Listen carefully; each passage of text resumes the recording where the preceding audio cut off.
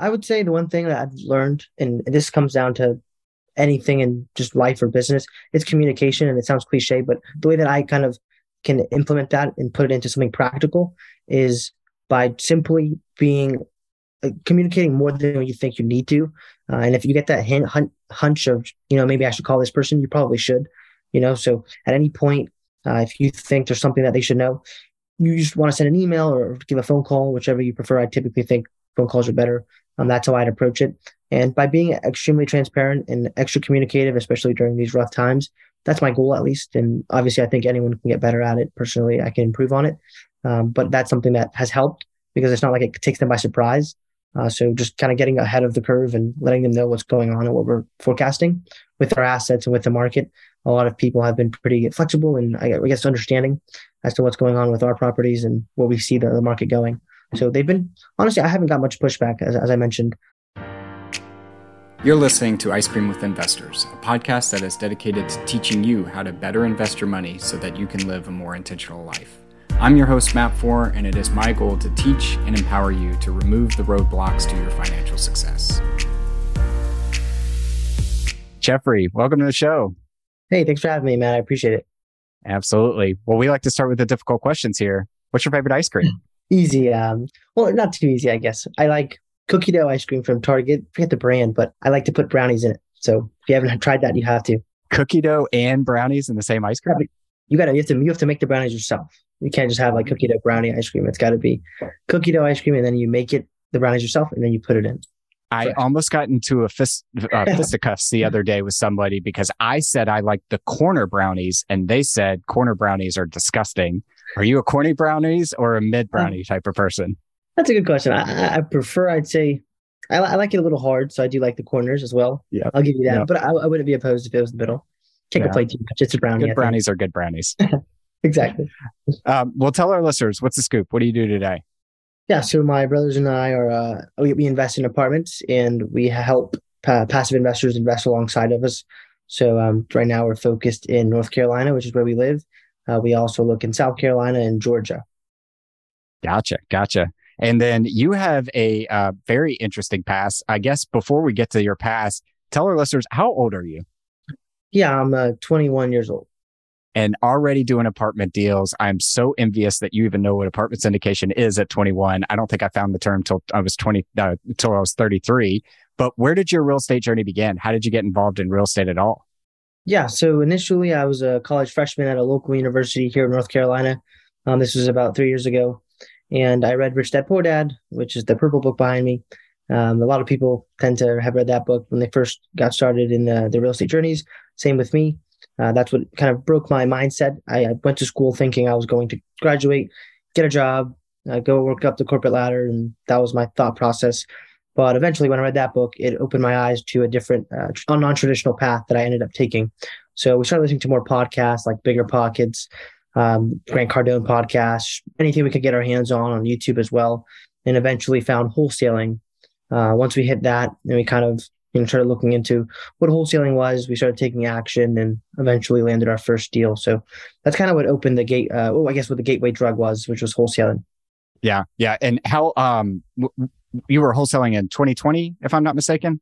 Yeah. So I can give you the story as to like the story of how we ended up actually being sent home from school because of the pandemic. Please. I want to hear that. Yeah. So initially, to go back, I read Rich Dad Poor Dad, but I hadn't started taking action until my mom, who's from Guatemala, a third world country in Central America. That's where she was born and raised. She moved here when she was very young. She was 19. And she had my brothers and I in New York. We moved to the Durham, North Carolina, which is where I still live and where we grew up. I'd never been back to Guatemala. So my winter break, which was 6 months into my freshman year of college, my mom took all of us for Christmas and the New Year's to Guatemala for the first time. And while I was there, I was reading a lot of books and just kind of really taken aback as to the upbringing that my mom had. She'd always tell us about it, but I know a lot of people that have gone and taken trips to third world countries, and they have a similar experience where you don't truly understand how much you take for granted living in the U.S. Until you actually spend some time in a third world country. And I spent 3 weeks there. Now, where my mom is from specifically is a small village of it's impoverished area for sure, and they're very happy and awesome people. But I understood when I came back, it really lit a fire under my brothers and I to kind of get over that paralysis analysis stage. And we started taking massive action, which for us was cold calling, pulling lists of data, and trying to get our first deal. But I was in the college dorm room when I got back. We were kind of getting back into the groove of things. We were cold calling for about 2 hours each at our own respective universities here in North Carolina. We all went to different schools, my two brothers and I. I work with my twin and my older brother. So in between classes, in between like almost no social time, working out and trying to like have a balance between trying to build a business and get good grades. We were trying to manage getting our first deal, and eventually COVID-19 happened. So none of the students in my on campus were allowed to stay in their dorm rooms any longer. So we had to kind of evacuate very quickly. So I had to get all my stuff and go home. And luckily, my brothers and I got reunited back at home. And at this point, we'd already started cold calling 2 hours a day. And now, with us being online, we could get away with doing less in regards to school and doing more cold calling. Because for us, we understood the more calls we made, the more likely we would actually find a good lead and close our first deal. So that kind of expedited the journey. And eventually that 2 hours went from 12-hour days and cold calling all day. And eventually my freshman year ended, and now I had the full summer to just cold call all day with no disruptions. Eventually that summer we closed our first deal, and eventually I actually didn't go back to school. I just decided not to sign up for classes. I made the biggest deal that we closed was that summer before I went back to my second year, which was my sophomore year, or would have been. So I ended up not going back. And then my two brothers followed suit as well, and ended up just going real estate full time. How big was that first deal?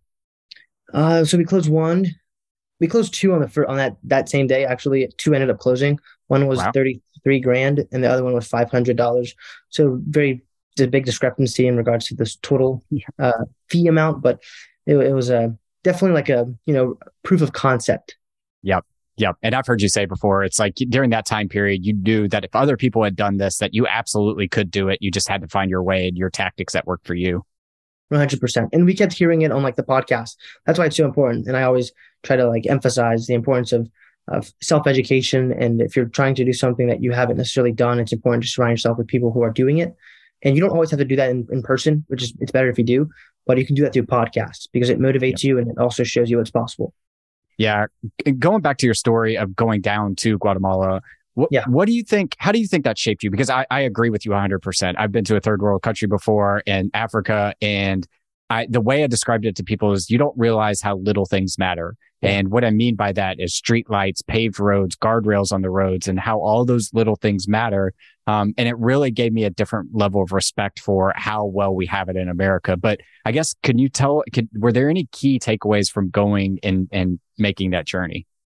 Yeah. And one story I like to talk about is, so like growing up, my mom's always been a big go-giver, which is one awesome thing that I took away from her. And I'm trying to live up to what she's been able to do. But growing up, I'd see her like have these really huge boxes, these cardboard boxes that were bigger than me growing up, and honestly still are. Like if I lay down next to it, the box is really big, and she'd pack it with all these things. And I'm like, Mom, who are you sending all this stuff to? And she'd like go to my closet, ask me to pull out any of my clothes that I didn't think I could fit into or I just didn't use, and I'd give it to her. I had no idea where they were going because eventually I found out where it was going.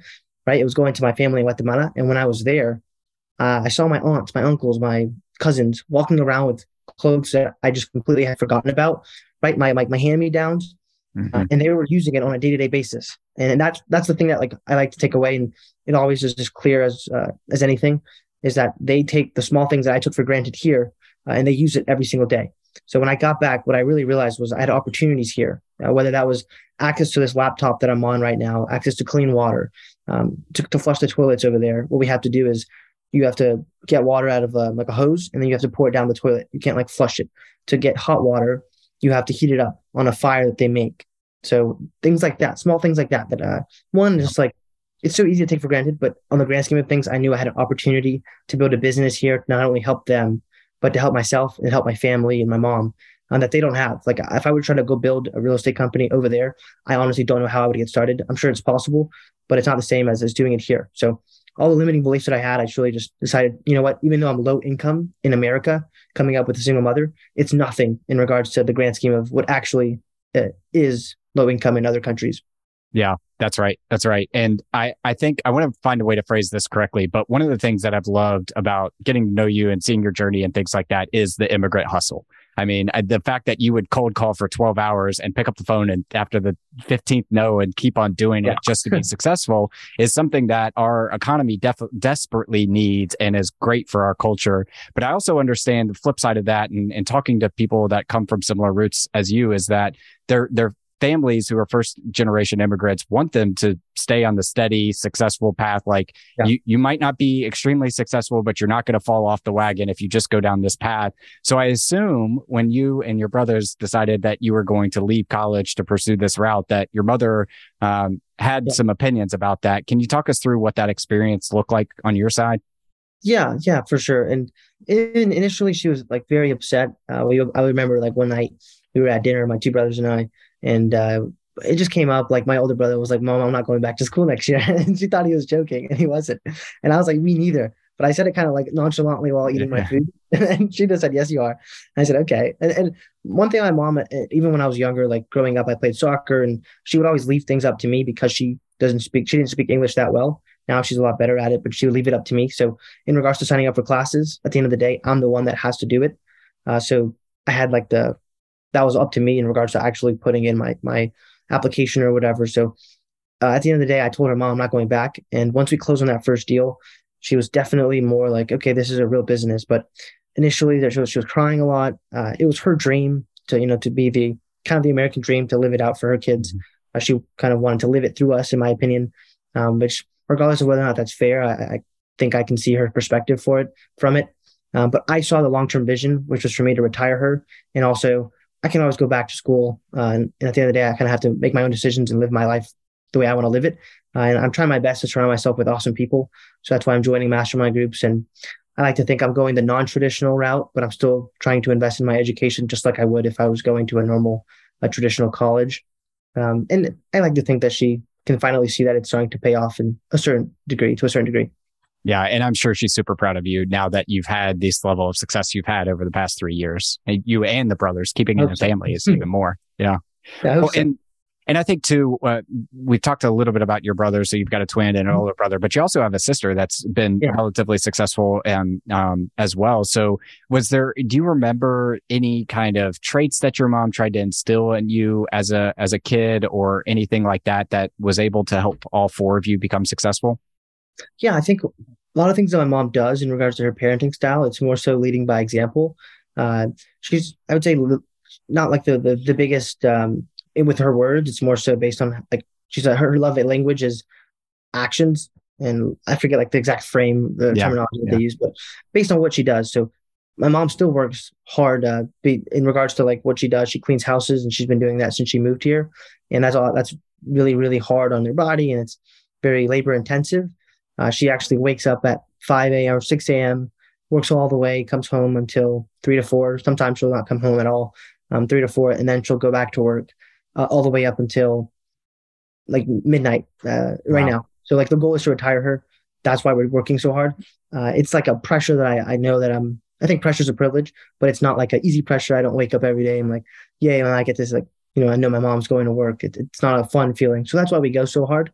But one thing that it has shown me growing up, she's always been like that, is I'm going to work hard. She's always said, like, I don't want to have a dad in your life right now because I don't want someone to come in and like, for some crazy reason, like hit you guys or something like that. So she's always put us first.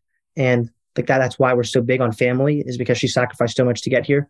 And as I mentioned, it's a lot based on her sacrifices physically. It's not always what she says, but it's what she does. And she has a strong character. Sometimes it's like a little too strong, in my opinion, but it kind of, is something that I can look up to. Yeah. Yeah. I like that quote there. Pressure is a privilege. I like that. Yeah. So you and your brothers, you started cold calling, you're doing the wholesaling thing in 2020, and then you make this shift to apartment syndications and more commercial assets. One, talk us through, why did you decide to make the shift? And then we'll get into kind of the strategy that you have around your syndications. Yeah. So we were on a mastermind call with some single family investors. There were a lot of wholesalers on the call, which is what we were specialized in at the time. And we had one individual who came on who was focused on development, but he was syndicating deals. And we'd heard about what syndication was through Grant Cardone and different types of podcasts. And people kept saying, I wish I would have gotten started going bigger earlier. And we had only been in the business for about a year in regards to real estate. So we decided, okay, we kept hearing this and we knew what we wanted to do eventually, which was to get into commercial real estate. But we just didn't think we had the money, the knowledge, the expertise, the network. And we thought we were too young, all of these limiting beliefs. But eventually we had a meeting. It was, I want to say it was like a Tuesday, and it was during the summer. And we were like, okay, it was in January, so it wasn't the summer. But my twin brother was like, okay, if we want to get into this industry, commercial real estate, specifically commercial real estate in this niche, what's holding us back? We wrote it all down on a piece of paper, and we decided that right now we're climbing up this one tree, and it's very transactional. Like we can't necessarily stop it. There's so many deals that are coming in, and yes, you can make a good amount of money, but we were investing so much back into the business that at the end of the day, we were working all day, every day, and we saw it taking too long for us to get to our goal. So we realized that if we, at this point, we're young, we have all this energy, and we're already working all day, why not work towards our ultimate goal, which is commercial real estate? And all these limiting beliefs, honestly, it was a little naive of us to just jump ship, I have to say, but we just said, let's do it. Eventually transitioned. And the first book that we read was the best ever apartment syndication book. So the main reasons were the transaction side of it, the scalability of it. In regards to transactional, it was too transactional on the single family side. We were working all day and we didn't have any assets. Like, yes, we were like a marketing machine when it came to wholesaling. We had some creative finance deals, but it wasn't necessarily us acquiring the assets that were going to allow us to have that freedom that we're looking for. Yeah. And this mastermind group that you were talking about, was it a wholesale mastermind group or was it everybody involved in real estate? Yeah. Yeah. Single family, wholesaling mastermind group. So it was something that we paid a little bit of money to get into. Gotcha. So you jump into syndication, and one of the things about syndication is it's a team sport. So, you could be really good at raising capital, but really terrible at operations management. Finding deals in commercial real estate is a whole different level of a skill set than in the single family as well. So do you think it helped you from a strategic advantage standpoint to have a group, you three, so you could divide skills up, or how was that conversation evolved over time? Yeah, I think the biggest value, the biggest benefit is that one, we already have worked together and we're brothers. So we have a similar why, similar work ethic, similar values. But on top of it, it's just three people that are full-time real estate and are willing to do anything to get it done. So that's something that's hard to find. I think people that match your work ethic, match your willingness to grow, to fail, all of these different things, and honestly have nothing to lose. But as I mentioned, we'd all left school at that point. So we burned the ships in a way. Yep. So nothing to go back to. So we're like, okay, well, we're going to figure this out one way or the other. And we're together, which I think was powerful. Did that answer your question? Yeah, absolutely. And the way you three divide up responsibilities, I understand you're in charge of investor relations. What are your other two brothers? What do they work on? Yeah. So the way that, I guess to go off your first question and this one, the way that we figured that out was by taking action. And that's really what we do best, is just, we love to do it. I personally, one of my, I guess, downsides is I don't necessarily love the planning side of things. I'd rather just go try it and figure it out. And my other brothers, they like to talk a little bit more, and which is good. I think that's a good balance. But initially, I was just already doing the acquisition side of our single family business. I was on the phones as the acquisitions representative, so closing sellers. So it kind of was easy to transition into a investor relations capital raising role. My twin brother is doing our marketing at this point, but initially, him and my older brother, Kenneth, were doing our underwriting. So they were just both trying to see who liked it better. And my older brother, he started first. He was already having some type of traction with it. So we knew the way that we learned about the roles was Best Ever Apartment Syndication, the book by Joe Fairless. Mm-hmm. We picked the three: investor relations. The marketing wasn't necessarily a role, but asset management, and then the underwriting. Those are the main four, in my opinion. Now, asset management, you can't manage if you don't have anything. So that kind of knocked that one out. And then the marketing piece, we knew the thought leadership platform was important. So I kind of started doing that. And then my twin brother, eventually he just didn't have much to do. So we were like, well, marketing is starting to get really busy and time consuming for me. Why don't you just take this and run with it? And Kerwin is my twin. He's the one that does marketing. He is really creative. He loves to write. That's his passion. He's kind of like a up and coming author. We're manifesting it. So that's kind of his skill set, is storytelling, and marketing in a different sense is storytelling. So that's how he kind of fell into that role. And then Kenneth, as I mentioned, as an underwriter, he started there. Over time, he got a lot better, and now. He's in love with it. I don't see how, but Yeah. yeah. Some people love their spreadsheets. Yeah. To all teach their own, right? Yep. Yep. So what does the portfolio look like today for you all? Yeah. So we're co-GP'd on 4 deals. And then the last deal that we closed on was the fifth one. So it's a little over 1,000 units at this point. Gotcha. And they're all in North Carolina, South Carolina, and Georgia?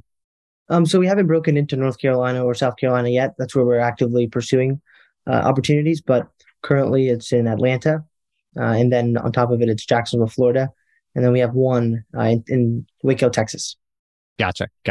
And then I am interested to hear and have this conversation as we enter 2023 right now is how is your portfolio weathering the changes that we're seeing right now? So there's a lot of folks that didn't lock their floating rate debt. There's a lot of folks that are seeing inflation take a hold of their goods and labor costs and things like that. What's going on in your portfolio right now? Yeah, great question. So currently, thankfully, on all the deals that we've done, for the most part, we've locked in our rate cap. Now, we did get bridge loans on all of them, but the rate caps, although they are being met, we were able to purchase that. So that protects us on the upside in regards to the interest rate going as high as it is now. We can go into why we chose bridge loans or the bridge debt if you want to, but in regards to how we're sort of moving forward on those opportunities and on those deals actively, on certain deals, we're withholding our distributions, not because we can't pay the distribution, but we think it's important for us to be in a good spot in regards to our cash reserves. We'd rather have the capital there, and in the event that we need it, it's there versus us, worst case, having to go to our own team and having to infuse more capital into the projects. But the assets themselves are performing really, really well. Obviously, the debt service has gone up because of those interest rates going up. But in regards to the projects, we picked really awesome markets like Jacksonville, Florida, Atlanta, and Waco, where rent growth is still increasing, and it is in most areas, but specifically in those markets, it's been going very well. Occupancy is high. Our demand for our units are still high. We're more so a workforce housing type of demographic of residents. So there's a lot of demand for those types of units in our local submarkets that we're in. Yeah, you mentioned withholding distributions. Did you go from monthly to quarterly, or are you just withholding them right now to get a gauge to how the plane lands, I guess you could say? Yeah, exactly. So we do quarterly distributions, and the reason that we're withholding it is really just for the time being. Isn't like I mentioned, we have the funds there. It's just for the best interest of our investors. We'd rather have those funds to ensure that we can execute our business plan, and nothing necessarily gets put on standby. So obviously, eventually, we have a pref on the deals that I'm talking about, so those will get paid out. But in regards to the business plan, we just want to make sure that we can execute it as we planned. We'd rather keep those funds in place versus, having to go back to investors or go to our team and ask for those funds.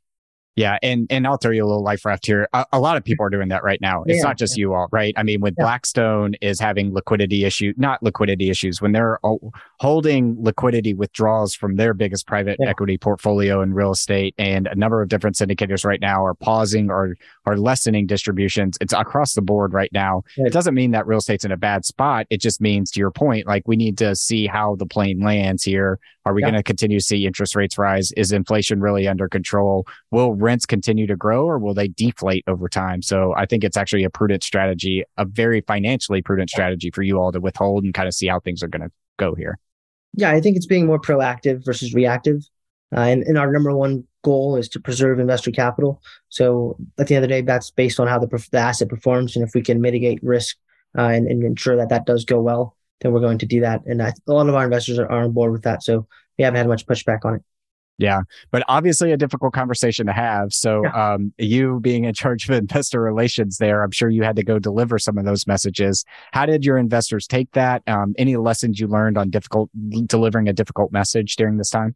Yeah, for sure. I would say the one thing that I've learned, and this comes down to anything in just life or business, it's communication. And it sounds cliche, but the way that I kind of can implement that and put it into something practical is by simply communicating more than you think you need to.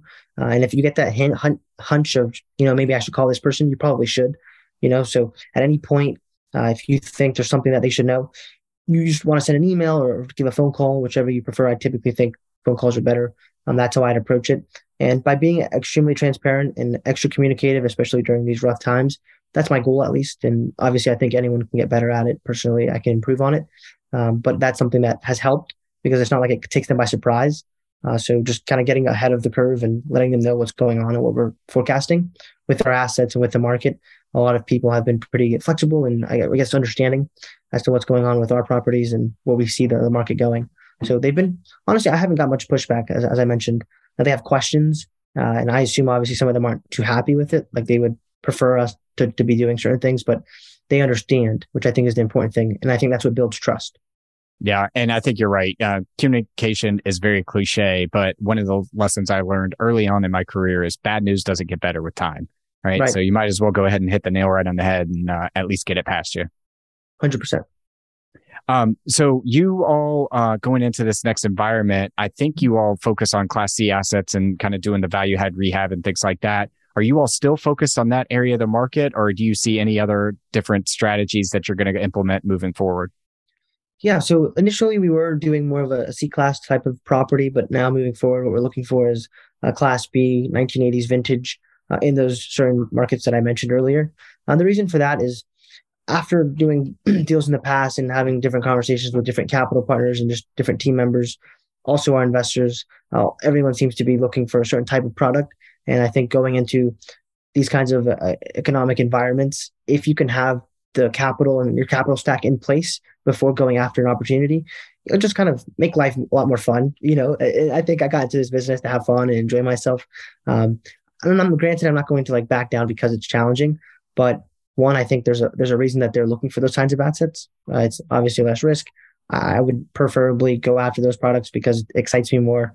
Personally, I would rather live in a Class B product. So we are sort of shifting our criteria to that kind of Class B 1980s vintage. But another reason for that is also because a lot of our capital partners and different types of family offices that we're speaking with, they've been more inclined to invest in those kinds of products. And that's what we're kind of switching our criteria to for this year. Yeah. Yeah. And I think I've said this a couple of times that right now, what we're going to see is a reversion back to the mean. And what I mean by that is Class C assets that traditionally trade at an 8.5, 9 cap, or were trading at 5 caps in 2021, they will revert back to the mean. And Class A assets, which typically would trade at like a 4.5 cap, we're probably trading at like a 3.5 to 4. So that elasticity back to the mean is not as far. And so what I've done in my personal portfolio over the past 2 years is just start shifting more into Class A assets. Now, with that being said, there's not as much upside there, but it is about capital preservation, which you just mentioned a few minutes ago. Yeah, exactly.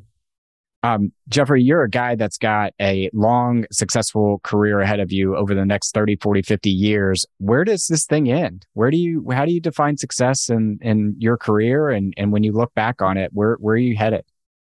Yeah, great question. So for me, like success is it's a mixture of things. For me, like first and foremost, I'm very faithful. So it's being at peace and in a good relationship with God for me. And then on top of it comes, I think like if I can try my best to have that be like my centerpiece, everything else tends to fall into place because I kind of have faith in one thing and then everything else I'll naturally have faith in and understand that it'll work out the way it's supposed to work out. But in regards to like my business, I don't think I'll ever like stop. So success for me is always enjoying myself, making sure that I'm doing the things that feel right and are kind of in alignment with my faith. So in regards to my mom, I want to retire her as soon as possible. We're hoping to do that in the next 12 months. For our business, we're looking to do 1 to 2 deals a quarter. Eventually, I'd love to like take our company to similar to Blackstone, take it public. I don't know. I'm reading his Stephen Schwarzman's book, and it really inspired me. I was like, man, this guy's like awesome. I love the way he thinks, and it's a cool goal to have. I think we'll get there eventually. Thankfully, we got started early, so we have a long time to do that. But I don't know. I love the challenge. I'm very competitive. I love to win. Have a good time too, but I get to work with my brothers and awesome people. And that's the cool thing about being an entrepreneur is you kind of get to choose who you work with, which I think is really, really awesome. So being able to do certain things like that, I kind of grow the company in that direction is something that we're looking to do moving forward. Yeah. As a twin myself, I envy you that you get to work with your twin and know that 40 years from now, when you guys are kind of kicking it in retirement, you'll look back and say, not only did we have our early life together, but we built companies together and we also worked together throughout our career. So that's awesome. Yeah, no, I didn't know you were a twin, Matt. You should have told me. Well, I'm a fraternal, so I'm not a clone. Oh yeah, mine doesn't look like me. He's a little uglier. No, just kidding. Yeah. Yeah. No, I like to say Wyatt is better looking and more successful than me, but mom loves me more. So I got That's what that. matters. Yeah. Yeah. Well, Jeffrey, I want to switch us now into our last round. We're calling this the 5 toppings. Our first one is, what is your favorite book, or what is a book that you've read recently that's given you a paradigm shift? Yeah. So, okay, great question. So I have a few behind me, but I want to remember which one I just read. So Extreme Ownership is one that by Jocko Willink. That one I just read. I know we were at the same event when we met him, and I read it Mm-hmm. after that. Awesome for the one reason for me. It's so easy to like put blame on my brothers for doing something, whether that's like some small thing, like not even outside of business or not even in business or in the business. It's easy to blame them because there's 3 of us. So when there's something that needs to get done, it's easy for me to like, justify to myself why it was his fault and not mine. But if I can just reverse that, I've learned that I can take more control over my life and it's more effective overall. So that's why it's important to do that. On top of it, the number one book for me right now is Who Not How. That's Yeah. how we've been able to get to the point of where our company is based on who we've known. Obviously, being young and newer to the industry, uh, I would be lying to say I know everything, right? Or I'm as experienced as an individual who's been in the industry for 20 years. But what I can say is I've been actively building my network, and I'm grateful and very gracious of the people that I have in my network because they've been pouring and kind of giving all of their insights. As soon as have a question, I can reach out to people. So if I don't know the answer, I can definitely find the answer. Yeah. 2 fantastic books right there. Yeah. Our second one is, I believe that the person you become 10 years from now is directly correlated to the habits that you have and the things you do every day. What are some of the habits that you have every day? I love that. I love that, the habit question. So my morning routine, I do this every day. It's 5 a.m. I wake up. I do my yoga for 10 minutes. I do meditation for 10 minutes. And then I'll kind of do a prayer in the morning. So right up when I'm done with that, I list 5 things I'm grateful for. And then 5 things that I am asking, or not, I'm asking God for, in a way where I'm trying to manifest it and kind of have a direction of what I want to accomplish. So then I go to the gym for about an hour with my brothers. We'll come back. It's mainly like weight training. I don't really do much cardio because I play soccer on the weekend. So I'll leave that for then. But then come back, take a cold shower. I'll do daily affirmations, and then I'll journal. Also do my daily goals and then my life goals. I like to have all that in perspective every day. And then I read for 30 minutes. I like to read the Bible for 10. And then I'll listen to this. It's like an audio recording of like an individual that I look up to in my spiritual, part of my life. Yeah. Like he goes over certain parts of the Bible, and sometimes I don't understand what they're talking about in the Bible. So I like having someone sort of give their perspective on it, and it helps me kind of interpret it. And then after that, I'll go on a walk with my brother, with my dog, kind of talk about life, and then come back. And I usually work from about 9:45 until 8, with lunch and dinner in between. And on the weekends, I'll like that schedule. The morning routine's the same every day.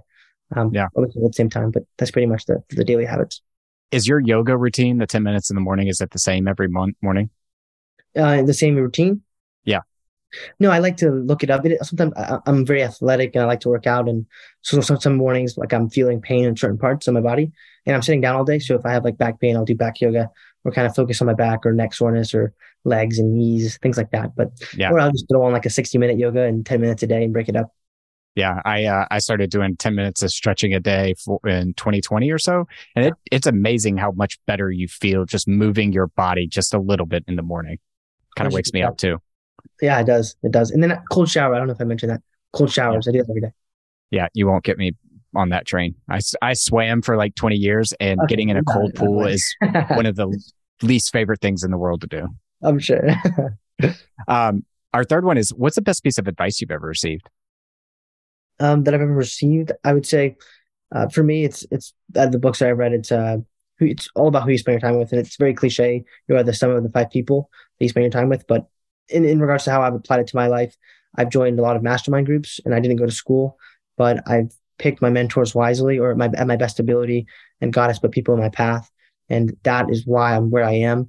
Not to say I'm like at this crazy level or whatever, but I've been able to try to accomplish set certain goals and accomplish them because of the people I've been able to surround myself with. And I don't think a lot of people actually think about who you're intentionally spending time with, like what thoughts are coming into your head and who's at the cause of that. And I'm very, very specific and deliberate with what I'm listening to, what books I'm reading, who I'm allowing into my small circle, and who I'm giving my time to, and all my energy to. All of that, I'm very deliberate and I guess picky with. So that's something that I've gotten, and I think is important. Yeah, I think I even heard you say that you stopped listening to music and switched to podcasts. I do long distance running and cycling, and that's one of the best life hacks I've ever implemented is not listening to music during that time, listen to podcasts because it is influencing your subconscious mind, even if you don't realize it. 100%. And I think like even your vocabulary, if you're listening to it, you just hear these words constantly kind of get submerged in like macroeconomics used to make no sense to me, but now I'm like, oh, I kind of get it. Yeah. Yeah. Our fourth one is, what is the thing that you're most proud of in your life? I'd say my faith. This last year was a challenging year for like business and just personal growth. One thing that I've actually newly kind of come into this new frame of mind is always having a beginner's mindset.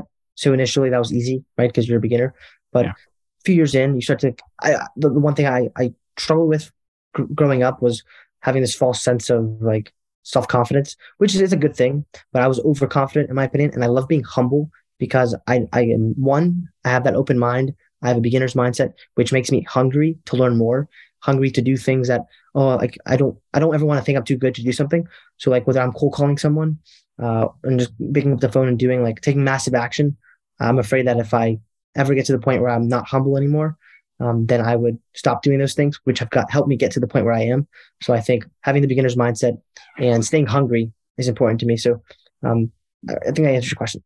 Yeah. Yeah. And you're right. Having a beginner's mindset as you become more established in something is even harder to do. And I envy you for having that mindset. That's really nice.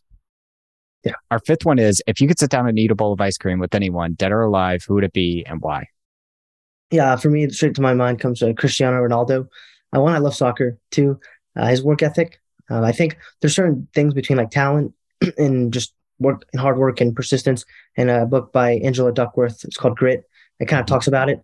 I think he's a great example of that. And regardless of like how he is perceived in the media right now, is I don't know if you're a soccer fan, but I'm a Man United fan. And I although his falling out with Man United maybe wasn't a positive one, I still envy. I look up to him in a lot of ways. And I think there's a lot of traits that he has that I'd love to kind of learn from. So it'd be Cristiano. Yeah, I haven't followed that storyline too much, but it seems like he's getting a pretty bad reputation right now in the public media. Do you want to take this time to kind of defend him? What's going on? Yeah. He's at Manchester United. He used to play there like last year, and he wasn't playing too well this year. So he eventually stopped getting as much playing time. And as big of a guy as he is, he didn't like that. So eventually he was having these fits, kind of throwing his like walking away and going into like the bench, I guess locker room early and things like that. So then eventually he got not kicked off the team, but they had a mutual agreement. But he signed like a contract for $71 million a year for a team in Saudi Arabia. So It's not too bad of Whoa. Yeah. He's not having it too bad right now. Yeah. Let me just get $1, Cristiano. Well, Jeffrey, fantastic conversation. I mean, you're a guy that's going to have a long, successful career ahead of you, and I'm so excited to watch you over the next 20 or 30 years. But if our listeners wanted to reach out to you, learn more about you, or get on your investor list, where's the best place we could point them? Yeah. So feel free to check out our investor checklist. It's free, and we give it to people who are interested in learning more about what to look for before investing in some type of passive investment opportunity. You can view that at www.donisinvestmentgroup.com/checklist. And then you can visit us on social media on all platforms at Donis Brothers. Our YouTube is there, and our podcast is The Real Estate Monopoly. I'm at Jeffrey Donis on social media as well. Perfect. We will link all those in the show notes. And then Jeffrey, thanks for coming on the show. Thanks for having me, Matt. I appreciate it. Thank you for listening to Ice Cream with Investors. If you like what we serve you here, it would mean the world to me if you would like, subscribe, and leave a review on your favorite podcast app.